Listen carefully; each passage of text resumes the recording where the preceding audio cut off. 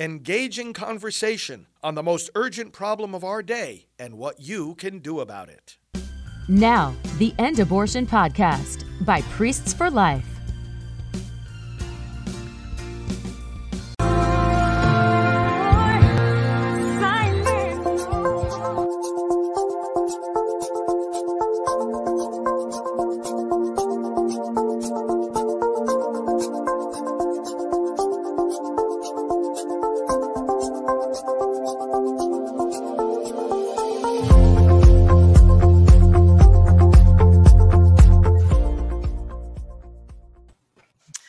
Well, hello and welcome to this special program.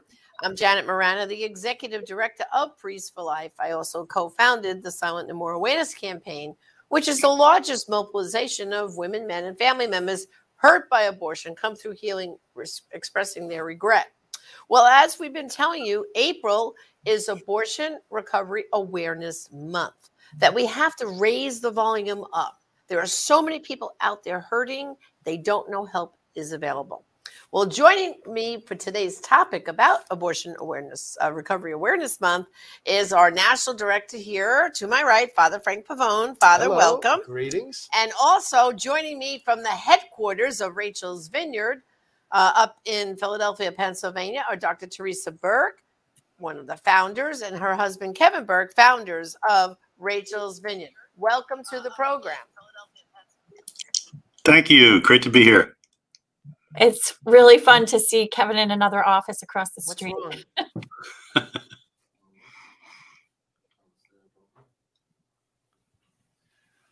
All right. So this is the second of these special broadcasts that we have been doing in this month. We had Georgette Fournier with us, co-founder of Silent No More. And we also have been taping a lot of special short spots that we've been using every day on, different branches of social media. And I think that we're, getting the word out there. A lot of different groups are helping to spread the word that it's Abortion Recovery Awareness Month, aren't they? They are.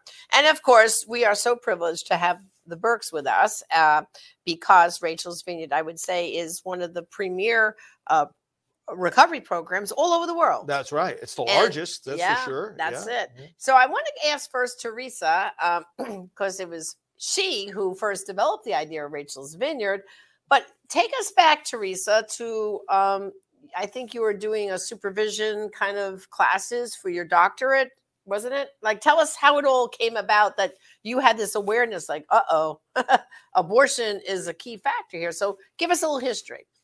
Well, I can give you a history before the history that everyone hears about, which is the fact that my very dear friend, we were in each other's weddings, Rosanita Coffey, who's the sister of Bishop Joe Coffey, she invited me to come to a rescue. It was my very first rescue ever.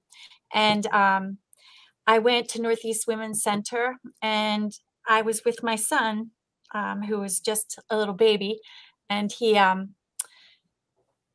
we actually got arrested. And when I came home, it was a kind of a scary experience because my son was with me and there was some threats to send him to the roundhouse. They just took us in. Nothing ever came of it, but it was kind of a frightening experience. And when I came home, Kevin said I had to find some other way to express my pro-life viewpoints because he didn't like that idea that I would be with our child in that kind of a situation. So that was sort of like a blessing from Kevin to go on and find something else. But before that, I was in grad school and the subject of abortion came up, and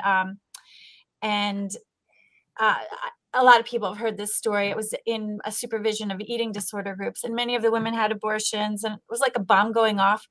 And after that, I started, because there was so much resistance, the supervisor said I had no business prying into people's abortions, and I wasn't prying. The subject came up, and then it led off kind of an explosion of different responses that I saw as traumatic experience, an indicator of trauma that they had suffered. So the idea of a support group, at least for women that were struggling, came up, and then it grew from there. So Teresa, let me ask you something about that, because I always like hearing the story about this this group that you had that night. You didn't bring up the topic of abortion, right? Absolutely not. at the time, they said that eating disorders were treated by the talking cure. And so you were encouraged to get everyone to talk about just about every subject. So no topic was taboo at that time. And then when this subject came up about a girl who was having nightmares and flashbacks, her ex-husband would leave messages on the machine calling her a murderer. And that would trigger her so deeply, not only because it was a reminder of the most painful experience of her life, but because of the judgment that he was putting on her when it was basically because of him that forced it. So it was a troubling situation, and then it just led to everybody else from an angry response of we have a right to control our bodies and abortion is good, and someone else who couldn't even stand. And that's what I mean when I say a bomb went off. It's like nobody had any ability to talk about it because of the types of reactions that were going on, from defending the rights to someone who's really struggling in active symptoms of trauma, and other people that can't stand to even hear the word abortion. And this is a microcosm of our larger world. All these years later, 30 some years later, we still see that traumatic reaction, the fight or the flight, the freeze, the anger, or the complete shutdown because I can't cope with what this is making me feel inside. So one person brought up abortion, and then others in the group started saying, oh, yes, I had an abortion in my past as well, right? Yes. Was it like 6 out of 8 people, if I recall? Right. And the other 2 had sexual abuse. So there's a trauma underneath that. Like any addiction, it's not what you're eating with an eating disorder, it's what's eating you. And so that kind of eating away at your insides, at your spiritual self, and even your moral self, your motherhood self, like all of those things are chipped away at, slow but sure. It's almost like an acid drip. That's how a lot of women describe it. It's just a slow gutting of the inside out. I want to examine this, Janet and Teresa and Kevin, a little bit more, because I think that this is a defining moment. The defining moment that got you onto the track of starting Rachel's Vineyard is also a key to understanding both the wound and the recovery from abortion. Kevin, you were about to ask something. No, Father, you actually went right. I wanted Teresa to elaborate further on the eating disorder group, because I think, although some folks have heard that story, I think it's such an important story, not only in terms of these are women that were experiencing anorexia and bulimia. So these are very serious conditions, life-threatening conditions. And when Teresa wanted to process that, and went to the psychiatrist who was supervising her, as she said, it's very, very important to note his reaction to her. Right. It's really important, and because he was really, in a sense, shutting down the capacity to get at this issue. And as Teresa says in her book, when you're running an eating disorder group, you want to get at what's eating at you. So I think she hit on something extremely important. Although I also found it. She mentioned my reaction to her and our baby son, Kevin, at the pro-life rally. So I was in the protective daddy mode at that point, but it also points to the fact that the mystery of that psychiatrist shutting down Teresa, exploring that issue, actually led her. And I think you can respond to this, Teresa, but I would imagine that propelled you into this work. So he inadvertently kind of served God's purpose, maybe. Is that fair to say? Well, God works through all things, and certainly being told I couldn't talk about it and I wasn't allowed to was all the more compelling for me to want to do this. It gave me a passion for it, and I couldn't understand why. And I thought, if he feels that angry and upset about it, there's a whole lot more here, that not just in the women, but in society, in the culture, even in medicine. And also that level of passion that he felt towards stopping me indicated to me that he must have his own issues with that. So we see that at the political level, at the personal level, there's a defensiveness in even wanting to have a dialogue and to appreciate the diversity of post-abortion reactions. That just because one person is okay with it doesn't mean that everyone is comfortable with that, with their choice. In fact, a Los Angeles Times poll showed that 56% of people were uncomfortable with their decision to have an abortion, morally uncomfortable. So Yeah. even in a moral and ethical context, people are in conflict about it. And I think that it reveals itself every day in our society, just in this, shutting down of dialogue, of research, of Yes. spinning Yes. the bottom line all the time. This is, So- yeah. Well, so Teresa, from that group, then you developed the Rachel's Vineyard Retreat model and program, which for those who are not familiar with it, it's both that you have two versions, a Catholic version and what we call an interdenominational version. But explain to people who just totally have no idea what Rachel's Vineyard Retreat weekend is like and what inspired you. Because I know you picked like the Living Scriptures. I mean, they're so moving and clever. I mean, because I've done, as you know, facilitated many times on Rachel's Vineyard Retreats as a facilitator. They're just brilliant. So tell us that whole process, how you put this wonderful program together. And as we do this, by the way, let me remind our viewers, you can ask questions. So that's why I'm looking occasionally at my phone. I've got the questions that are coming in right here. Ask your questions of all of us, and we'll be glad to clarify what's on your mind. But go ahead, Teresa. Well, when I first started those support groups, in truth, I had no idea really what I was doing except trying to make another kind of support group where women could speak about their experiences with abortion. I saw very quickly, though, that just going back to revisit the abortion was so triggering for some women. It was extremely painful. And I learned that after they left the support group, a group of them were stopping at a bar at night, and they're just talking about trauma. Any kind of trauma, we know now in all the neuroscience and all the trauma field how it's moved forward. It actually can make it worse to talk about it, to be questioned about it. So talk therapy was not the thing. And some women would talk about it for a bit and then just almost like dissociate, unwind, like really, you could tell that this is such a deep and painful thing. So the whole idea for retreats, I went to my faith to find rituals for grieving that didn't require words, where you could put some of that feeling that's all stored in your body, because trauma comes to us through the body, into activities that would allow you to express your grief, because that's what was needed. Women went through this experience. They had to go back and pretend it never happened. It was usually kept a very carefully guarded secret. And women who keep secret about abortions are more likely to have, unresolved feelings of guilt and grief associated with the loss, and they just can't put that sorrow to words.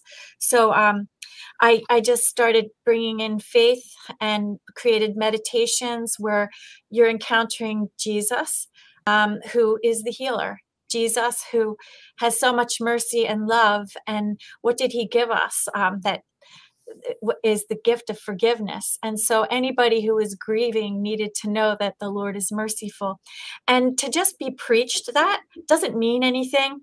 But when you could enter a meditation with the subject of your pain, with that as the central and all the questions around it, where you're encountering Jesus, it allowed you to feel who he was first. As you're going into your story. That's why I said there's no preaching or teaching. It's an experience of the living God.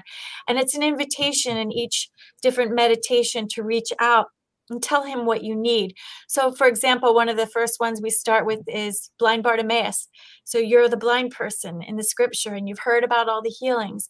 And then the facilitator in the middle of that meditation would come and say, Janet, take courage, he's calling you. And you'd be invited to say, Jesus, son of David, have pity on me. And then the priest would put his hand on your head and say, what do you want me to do for you? And then you respond. So it kind of leaves the therapy realm and goes into a spiritual realm, because we're talking about a spiritual and a moral injury and a psychological one as well. And my experience, I mean, I'm a very good therapist, but my experience is that God heals greater than any intervention I could ever do. And that's the miracle of Rachel's Vineyard. And that's, in fact, why it spread. It was nothing that I intended to spread, but it was so powerful.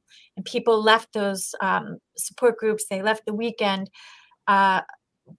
completely changed. And we used to call it post-abortion syndrome or post-abortion trauma. And I said, well, it's the woman at the well syndrome now. They go out and they want to share with everybody what's happened to them. And they're the ones who spread Rachel's Vineyard all over the world. And I think we're in 80 some countries, 37 languages or something. And it's been spread by the people whose lives it completely changed because God changed their lives and they wanted to share.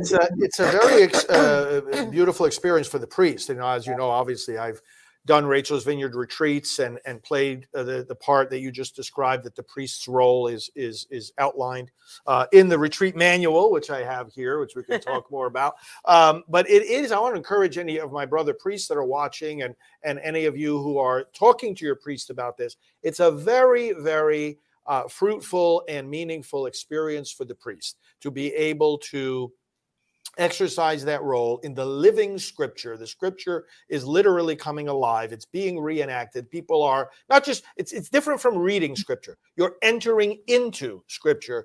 The people around you are recreating the event in the scripture. This is what we mean by the living scriptures. We also mean that the Spirit who wrote the scriptures in the first place is living within us as we reenact that. So it's living scripture, both in the sense that you are reenacting the event, but that the Spirit who wrote the word in the first place is now speaking to you. When Jesus says, "What do you want me to do for you?"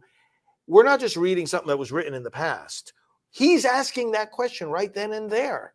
And the person with the multiple wounds from abortion, some of which they're just discovering as they go through this retreat process, is encountering the living Christ at that moment, who is saying to them, yes, I'm going to do this for you right here and now. So history, in the best sense of the phrase, history is going to repeat itself and that healing is going to come about. Yeah, and you know, Teresa and Kevin, both, I want you to both comment on this. What Father's saying here right now is, and this is what I think some of our people who are watching right now might be thinking. We all know many women will go to confession and they'll accept God's forgiveness for destroying the life of their child.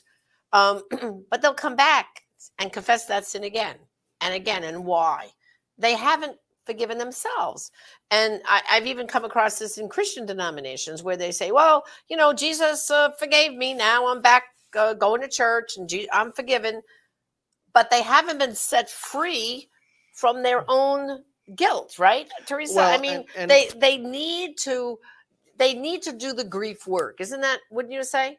Yes, because that's the critical thing. And while the sacramental healing is available to us, I've seen it very true that until the grief is emptied, there isn't room for the grace. And so this pattern of multiple abortions, I came to understand as a way almost to remember the baby through the confession again and again and again. But in Rachel's Vineyard, we help them develop a spiritual relationship with the lost child, the same that you would have with any child that had died, where you can see that child as an intercessor before the throne of God, who loves you, who has forgiven you, and who's part of that communion of saints, as it were, that we can pray, you know, ask for their intercession. So that's really a key thing. And many women have said that, because we have one exercise, which is the woman caught in adultery, where she's about to be stoned. And that's where Jesus comes on the scene and says, is there anyone here to condemn you? And she says, no one.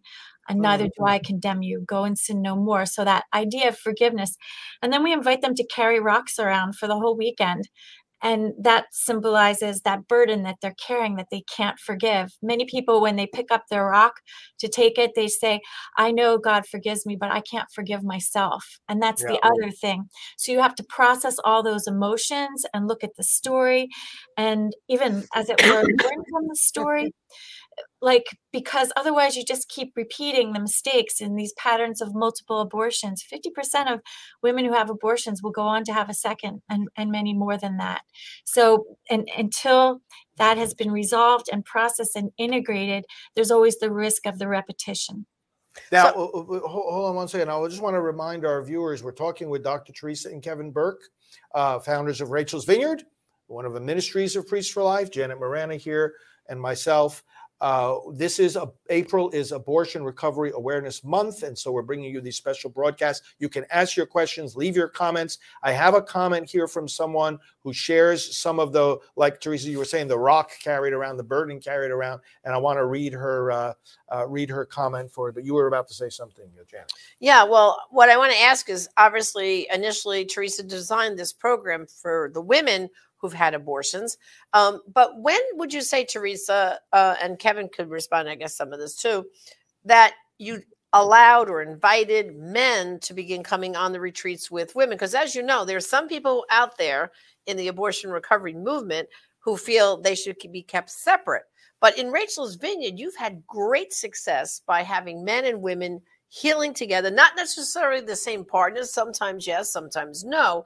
But could you explain a little bit of this dynamic of men getting involved in the process? I know Kevin will have a lot to share about that, but I can tell you initially it was just women. And what I was learning very quickly, very early on, is that post-abortion healing without the spouse was actually hurting marriages. And what do I mean by that? Meaning that they go through a very powerful experience of not only grieving and honoring their child and respecting themselves and being forgiven. And a lot of people that had never been able to set boundaries, maybe, or some of the trauma had made them feel so worthless that they accepted a lot of mistreatment. And so when she started to push back a little bit and say she was worthy of respect, there was a power dynamic that changed in the marriage. And this could go both ways. You know, when someone feels guilty about something, you know, you're inclined to be in relationships where you accept a lot of punishment. You know, there can be punishment that you don't speak up against, and you don't help each other grow in the way that you should when there's like some guilt, like back in the history. So that was one dynamic. When we bought men, we saw that they were initially, a lot of women had deep hatred against men because of what had happened and how they had been betrayed in their relationships. And when the men were coming on the retreat, so many women, hundreds of times I've heard them say it restored their faith in men, in the humanity of men, because they saw men felt something and were grieving and were entering that process and had their own injury related to it, whereas they may never have seen their partner do anything but demand they get an abortion or coerce them in some way or withhold his love and support. And so there was this angst between the sexes that we saw being healed right in front of our eyes on Rachel's Vineyard, and everyone said that it helped them restore their faith in men. So I thought that was another important thing, that we don't just heal that the loss of the child, but there's huge damage and trauma in relationships that can play itself out through the entire lives of people. You know, abortion recovery awareness includes the awareness that the wound is relational. This is one of the things that counteracts the lie of the other side, which the other side always tries to isolate this with the woman. First of all, they deny the baby as if the baby doesn't even exist. And then they say, well, abortion just involves the woman. It's her choice. It only affects her. Nonsense. It affects all kinds of people, starting with the father of that baby. And it's like, you know, sometimes we on the pro-life side can inadvertently mirror that lie. Oh, this is just about the woman. No, it's not. It's not. You didn't wound by yourself, and you're not going to heal by yourself. Right. And I think this is one of the beautiful insights that shapes the power of Rachel's Vineyard. Well, and also too, on the retreat, I mean, like you just said, Teresa, sometimes it's a married couple who had that abortion together, but very often it's a man who is no longer with the woman that he took for that abortion. And I'll let Kevin comment a little bit more now.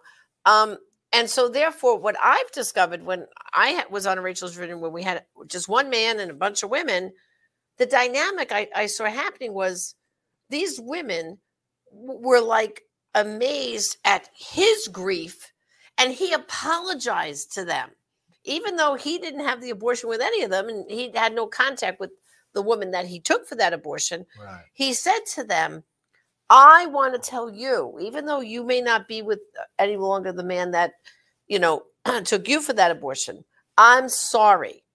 I apologize. there was such a, it was amazing what went on that weekend, this whole dynamic of having exposure to a guy who took the place of this man who they probably couldn't stand the sight of anymore because, he took me for that abortion. He didn't stand by me. And then I never saw him again. Well, this man was like practically on his knees in tears and telling them, I'm sorry. I am sorry. So can Kevin, you comment a little bit more too, like the dynamic going on with the guys? Sure. This kind of touches also on the history of Rachel's Vineyard. And Teresa, this is how I remember it, so please chime in too. But initially, Teresa was offering the support group model. I think, what was it, a 10 or 12 week, weekly group? 15 weeks. And I was working at that time at a maternity shelter for women facing an unplanned pregnancy. It was called Mother's Home. And we had a very large former convent, so there was a lot of room. And Teresa had the idea that we could use part of the building to have the program that she developed in a weekend format. So I think the first weekend retreat at Mother's Home, Teresa? Yes, it was.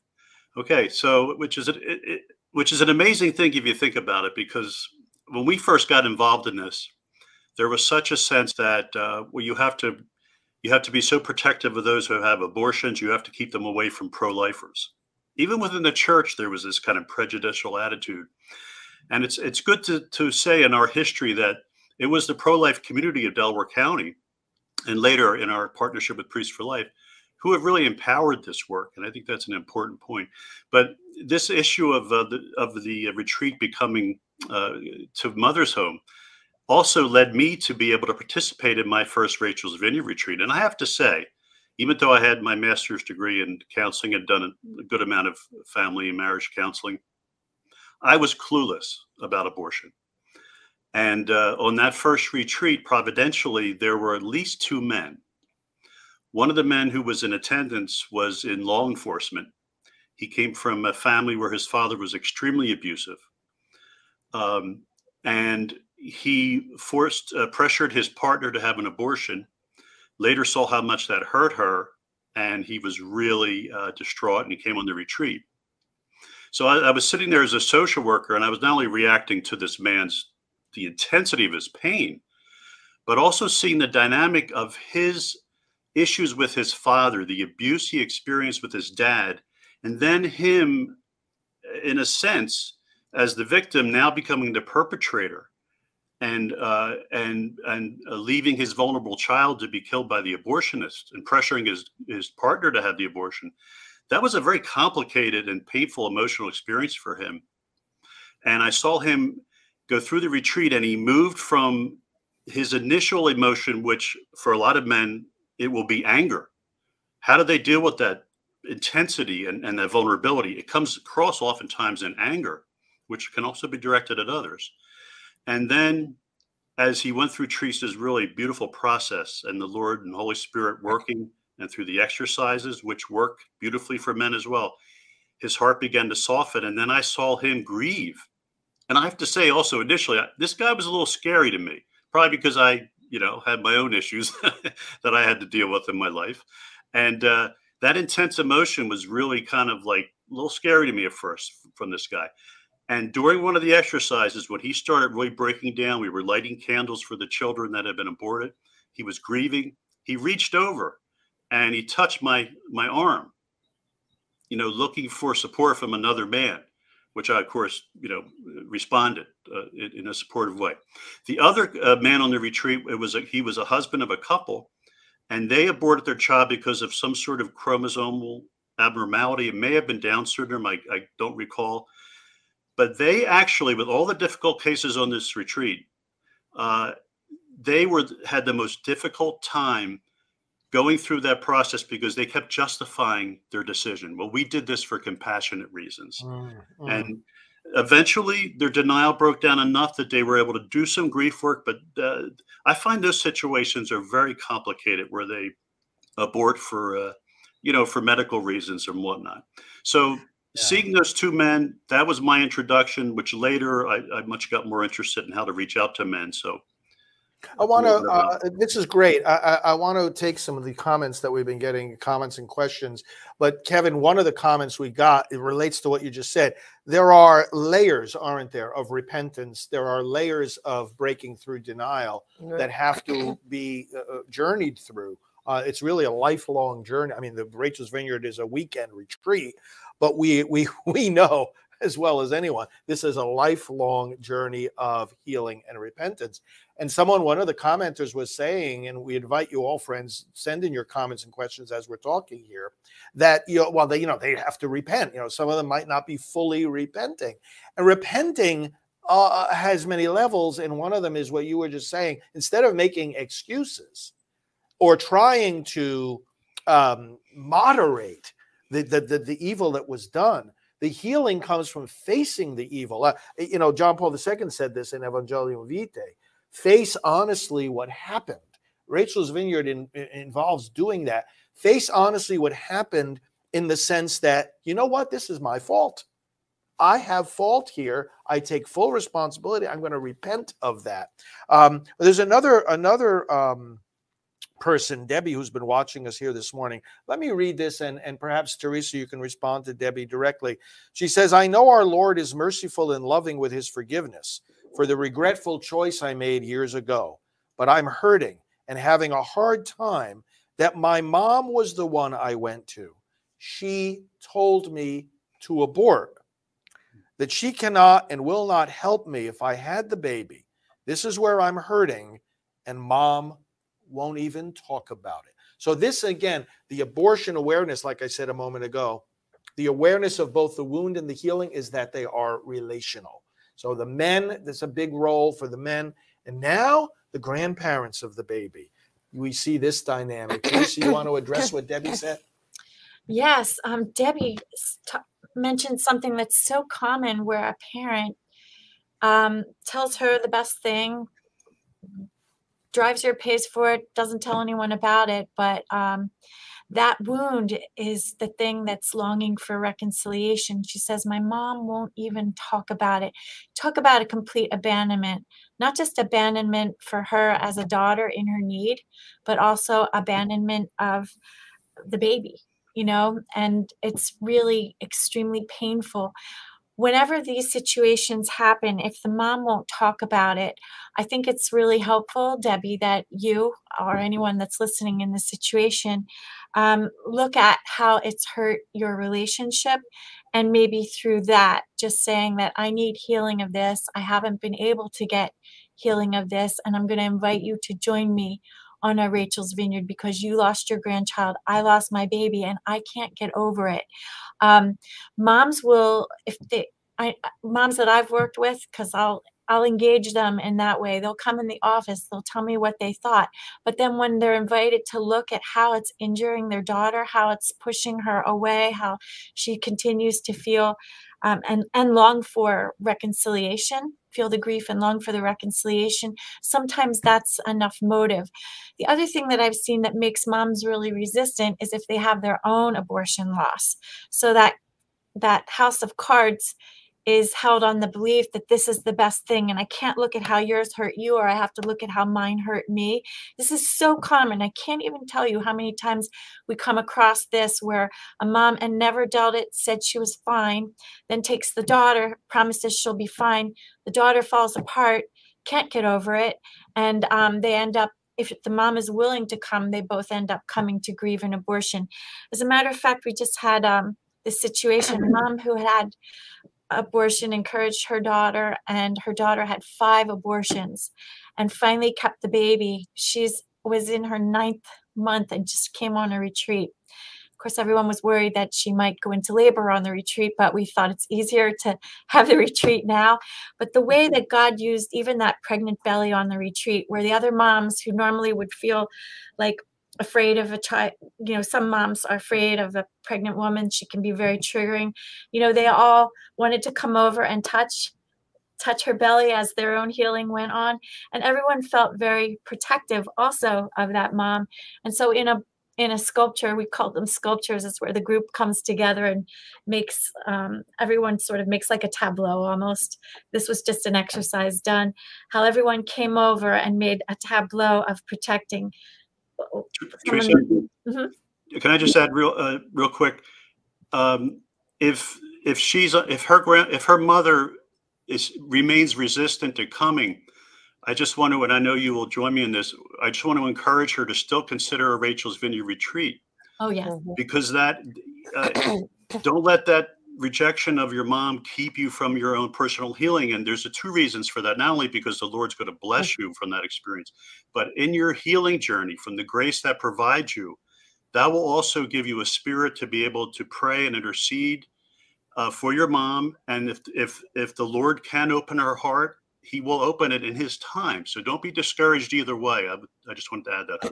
And I want to point out too that Debbie and anyone else who's watching right now, you can go to abortionforgiveness.com. We have a little search engine there. Put in your zip code.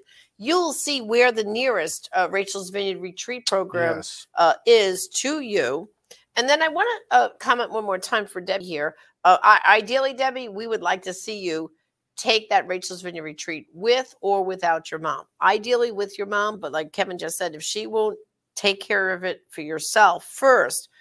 But what about after the retreat, if her mother is still negative, resistant, I don't want to hear about it, wouldn't it be a little healing step for Debbie to write like a letter to her mom, about her experience and say, Mom, I forgive you, for taking me for that abortion. I forgive you. I want us to reconcile together and be able, so maybe if her mom is still closing her ears, what would you think, Teresa, of after Debbie goes on that Rachel's Vineyard retreat, she would write a little letter to her mom expressing all these feelings, that maybe that would break through the silence. Janet, that's a fine idea. I think any way that you can reconnect, and a lot of times, even for a mom whose daughter had one that you didn't know about or didn't want to happen, to be able to heal yourself first and then see what doors can be opened to be able to reconnect to relationships that are the closest ones to you. This is family relationships we're talking about. So I think that if the mom knows that she's not being blamed or judged by the daughter, even, it would give her perhaps more courage to come and grieve with her over the loss, because nobody wants to be blamed for bad things that happen, even though we may play a very large role in them. Also, she may be resistant to come to a retreat, but as the daughter goes through the retreat and her own healing, by I think it's Saturday evening, Teresa, that they are informed about contacting folks to come, family members to come to the memorial service on Sunday.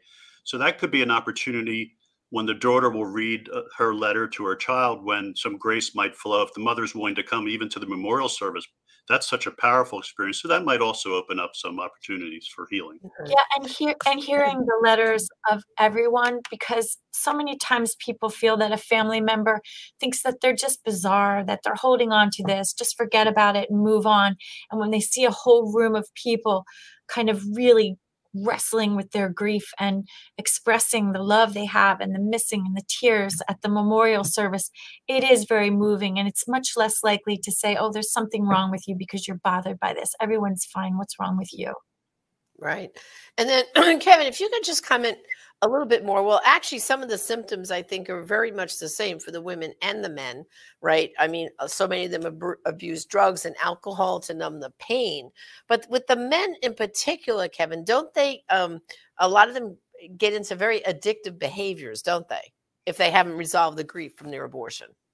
Well, depending on the level of if it's a traumatic experience, for example, if you felt ambivalent about the decision of your partner, you might have felt you needed to be supportive because you kind of bought into the propaganda about this is a woman's body and choice, and you have to respect her decision. And the way you're supportive is to just support her whatever she does. But you may secretly have some reservations about it or pain about it, all the way on a continuum up to where a guy is very aware that he's already a father at the time of the child's conception, and he's doing everything possible to encourage her to give life to that child. So when there's ambivalence all the way up to, not wanting the procedure to take place and trying to stop it, then you have a potential for men to experience traumatic symptoms after the procedure and to be doing the same, very similar to how women try to self-medicate, as you mentioned, through drugs and alcohol and things of that nature. Now, what seems to be unique for some men in their grief and shame after the abortion is that they may engage in things like high-risk behaviors, gambling, driving too quickly, getting into fights in bars, and being more contentious in their relationships with supervisors at work. Perhaps the same thing in their intimate relationships. So there are some unique ways that men may be more comfortable expressing the vulnerable emotions, which are not comfortable for guys. Guys don't want to feel depressed. They don't want to feel vulnerable. They don't want to be down. So sometimes being angry is an energy that feels more empowering to them, or it may not be consciously expressed that way, but that may be more of the way that they will express their pain is through anger. So but again, there's a point in the healing journey where it doesn't matter if you're a woman or man, you still need to process that powerful emotions and those behaviors and tell your story, and then recognize that underneath all that, there's grief. There's grief for that relationship that's been broken, and the Rachel's Vineyard process is a very beautiful, powerful way of healing that relationship and also our relationship with the Lord. Let me take another question that has come in. This is from Angela. She says, I don't know how to explain all the abortions in my family. One of the abortions was at home. I was close to 6 months. I was 16, and I was lied to and brainwashed. Wow. Any words, Teresa, for Angela? Twofold. Angela, I pray that you can make it to a Rachel's Vineyard to heal. And it also sounds like an abusive experience all around to have an abortion at 6 months at home. Did I hear that right? Is that what you said, Father? That's what she said. Yeah, that sounds like a really traumatic experience to occur in your home with loved ones around. So I would invite you to Rachel's Vineyard, and if you're interested in a Grief to Grace retreat, they're for healing after abusive experiences. And I think you would be well supported in both of them and come to know and feel what the presence of God in the middle of all that suffering. We only have about 10 minutes left. Teresa, I wanted to refer our audience to your book, Forbidden Grief, and have you say a few words about it. To me, this again, like where we started in this episode with the psychiatrist supervisor forbidding you to explore the grief and the wounds that these people in your group were suffering from abortion. So our whole society is forbidding this grief and therefore truncating and stymieing the process of people adequately processing that grief. And I think Abortion Recovery Awareness Month, which we are celebrating now in April, and by which these programs are meant to facilitate, really has to challenge the forbidden part of this grief. If we can challenge the forbidding of it and let it open up freely, we're going to get quicker to the healing, not only of individuals, and families, but of our whole society. Teresa, tell us more. Oh, it's so important to dismantle the secret. You're so right, because in the secret is all the festering wound. And when you can dismantle the secret and unite people in coalitions of support, we move into a healthier place, not only of being able to dialogue, but to get support for those that need it without any stigma. So that's my dream. And for those that want to educate family, like some of the callers, some of the listeners today, Forbidden Grief is a wonderful book to give to people, to educate them about how insidiously painful the secret is. Well, I want to just remind our folks, they can obtain a copy of Forbidden Grief by going to our online store at prolifeproducts.org. Again, products.org. And it says here, Teresa, on the back of the book, excuse me, it's time to move beyond the politics of abortion. And that's really the problem here, because as we know, the abortion industry says to women, oh, you have the abortion, go back to school and work tomorrow. No big deal. And then the rhetoric that is going on in politics right now, calling it healthcare, you know, abortion is healthcare, is so false that it even makes our job telling them that there's hope and healing even harder, because they're making it sound like, oh, it's no big deal, have an abortion. Oh, it's healthcare, it's wonderful. You know, so we have to make people realize that, no, we know it causes, I always say this, Teresa and Kevin, always bad for the baby, always bad for the mother and father too. That's what we have to keep driving home. It's always, there is never, and would you agree, both of you, there is never a case that a baby dies from an abortion and everyone else is just 100% okie dokie, fine, move on, no big deal, right? I would agree with that. Yeah. Kevin, right? Yeah, I would say that there can be a sense of relief after the procedure, because I'm thinking of men in particular, because sometimes men go into the mode of wanting to problem solve. They're dealing with a crisis. The problem's resolved. There's a sense of relief. Just because there's a sense of relief in the immediate sense does not mean there hasn't been some very deep emotional and psychological and spiritual wounds. And we see that because we see, as people process their abortion and tell their stories, they can go for many years in the mode of, I did the best thing. This was a good decision for me. They get on with their lives, but yet there are seeds planted that in time can really bring destructive consequences. So if you're, the important thing is to attend to that and be educated, and in various ways that we're providing, and find healing. I just want to remind people, if you're watching and listening, abortionforgiveness.com, just go there. You'll see where the help is available. And then just one more quick comment, Steve, and then we'll get to Father Kevin, about the men, is that, like you're saying, they might have had that abortion with that girl in college, never saw her ever again, thought, like you said, immediate relief. Okay. But very often, Kevin, isn't it what they go on in life later on, they marry, and this sweetheart of theirs that they married now is pregnant, and people are slapping them on the back. Congratulations, you're having a baby. And it hits them that this is not the first baby I was part of, right? I mean, isn't it? If that hasn't been dealt with, now that he's going to be a father, what is everyone thinking for the first time? Isn't that when it comes like full blown into his face then?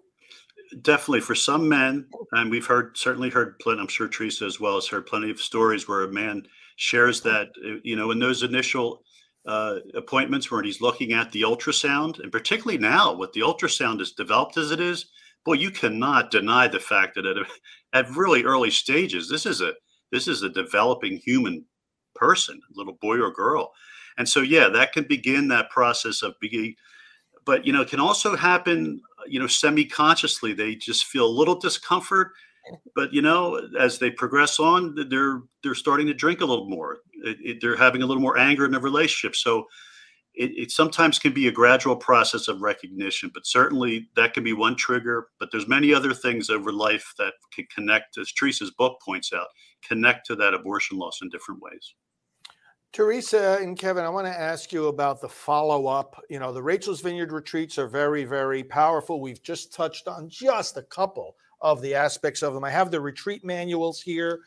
There's the manual for the weekend retreat. There's an interdenominational version as well. So the Catholic retreats, obviously, we make use of the sacraments. We have adoration of the Blessed Sacrament. We have confession, mass at the end. The interdenominational version, of course, biblically based and respecting the needs of those of our brothers and sisters in other Christian denominations. And then en Espanol, we have the Spanish retreats that are taking place all over the world, and the entire retreat manual in Spanish. And in fact, and it's in many other languages. Yeah, Teresa, give us a little update. How many languages now has this retreat? I mean, Spanish was the first language for it to be translated into, but how many languages now? I think there's 37. I don't keep track every week, but that's the last. I know there's a Cantonese one and there's Mandarin one. And we're always getting. I mean, I just know off the top of my head. I know it's in German. I know it's in Polish, right? I know it's in French, right? I don't know about Portugal and Portuguese, but I We mean, have it in Portuguese, and it's in Portugal, and now it's going to Brazil this very week. We've got This a very request week. for the Portuguese translation from Portugal to be sent to Brazil. That's awesome. isn't that amazing? It is. And what is it? 75, 76 countries, right? Yeah, I think we're almost to 80 right now. Wow. Now, okay, so there's the retreat weekend, but in these last couple of minutes, I do want you to comment on the fact, because very often if a bishop in a diocese, or if a pastor, or if another professional in a community is thinking about, bringing Rachel's Vineyard in, they'll often ask, is there one-on-one follow-up of some kind? How do people follow up after they've made the retreat? People can have counseling before the retreat to prepare for it, or after the retreat, because there's a counselor on every retreat. All of the groups have meetings. Whether you can go locally depends on whether you travel. And some sites have monthly aftercare for every alumni of Rachel's Vineyard that ever went through their site. So these are big, what I would call healing communities with hundreds of people. Like New Heart of Texas, they bought their own retreat center because they needed a place for everyone to gather, and they started 2 more ministries there with other retreats I've written. So, but there's always an aftercare follow-up, and then there's a community of friends that will stay in touch with each other from every retreat. We know that happens. We know they vacation together, and you become very close to people, and because you share more with them than you do with people that you've known a long time. And I just want to comment a little bit more, Teresa, because what you just alluded to, which is a very important fact that people have to understand, that on every Rachel's Vineyard retreat weekend, there is a certified counselor. All right, not just people who say, I want to help. I want to help and volunteer. Goodwill is not enough. Goodwill is not enough, because a lot of things, like you said, sexual abuse and all kinds of things can come out on that weekend. You need to have a licensed professional there, because like you're saying, they might need follow-up care. They might be told at the end of the retreat, while you've taken some great initial steps, we have to work a little bit more on all these other dynamics that led to abortion. Right, Teresa? That's right. Yeah, abortion can sometimes be a symptom of many other hurts and injuries. And just the fact that there's only that one choice, a desperate choice for violence that damages, like, that's not okay. That's right. Well, we are at the end of our time, but I want to, before Janet closes us out, and thank you, Teresa and Kevin, I want to say to our audience, we need your support for Rachel's Vineyard. This doesn't happen out of thin air. Many people come forward and support us financially. If you go to rachelsvineyard.org, you will see a donate button there. We really want to ask you, friends, not only to spread the word about this, but to support it financially. rachelsvineyard.org, go to the donate button.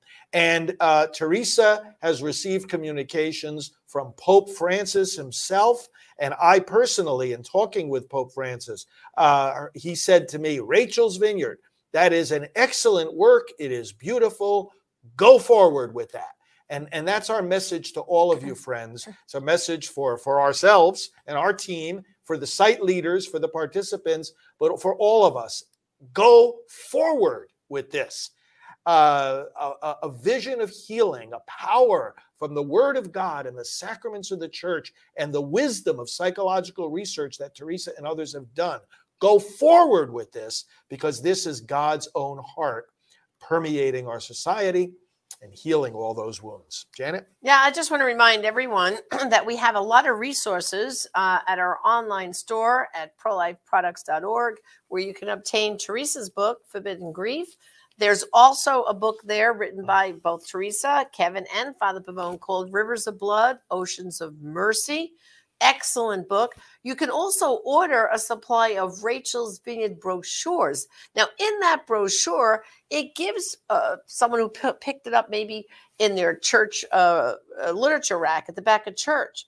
it talks about some of these feelings and symptoms you might be feeling and then invites them to come on a retreat. So, brothers and sisters, you're watching right now, you could be ambassadors for the healing. So go to our online store, prolifeproducts.org, and maybe order some Rachel's Vineyard brochures and spread them out there. And finally, maybe approach your pastor and say, what about putting a simple phrase in the parish bulletin that says, hurting from an abortion? There's hope and healing. Go to abortionforgiveness.com, because everyone can take part in this message of healing during Abortion Recovery Awareness Month. So thank you for joining us on our Just Ask Janet Expanded special.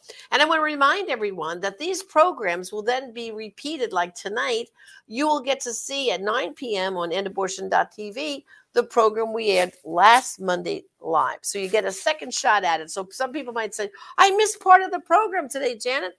Next Monday night at 9 p.m., we will repeat today's program. So we're giving people more opportunity to tune in, because we want a lot of people to come to healing and see the joy in the Lord that they will find when they've been healed from an abortion. So Teresa, Kevin, may God continue to bless you in this wonderful work. And Father, could you close us with a brief prayer for everyone? All right.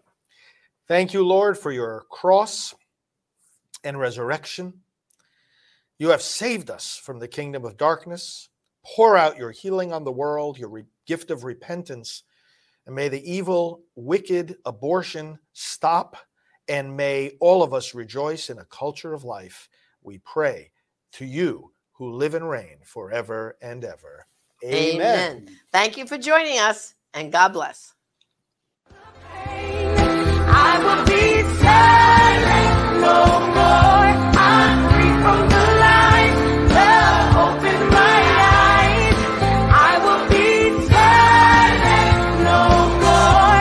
I'm free from the shame. I'm healed of the pain.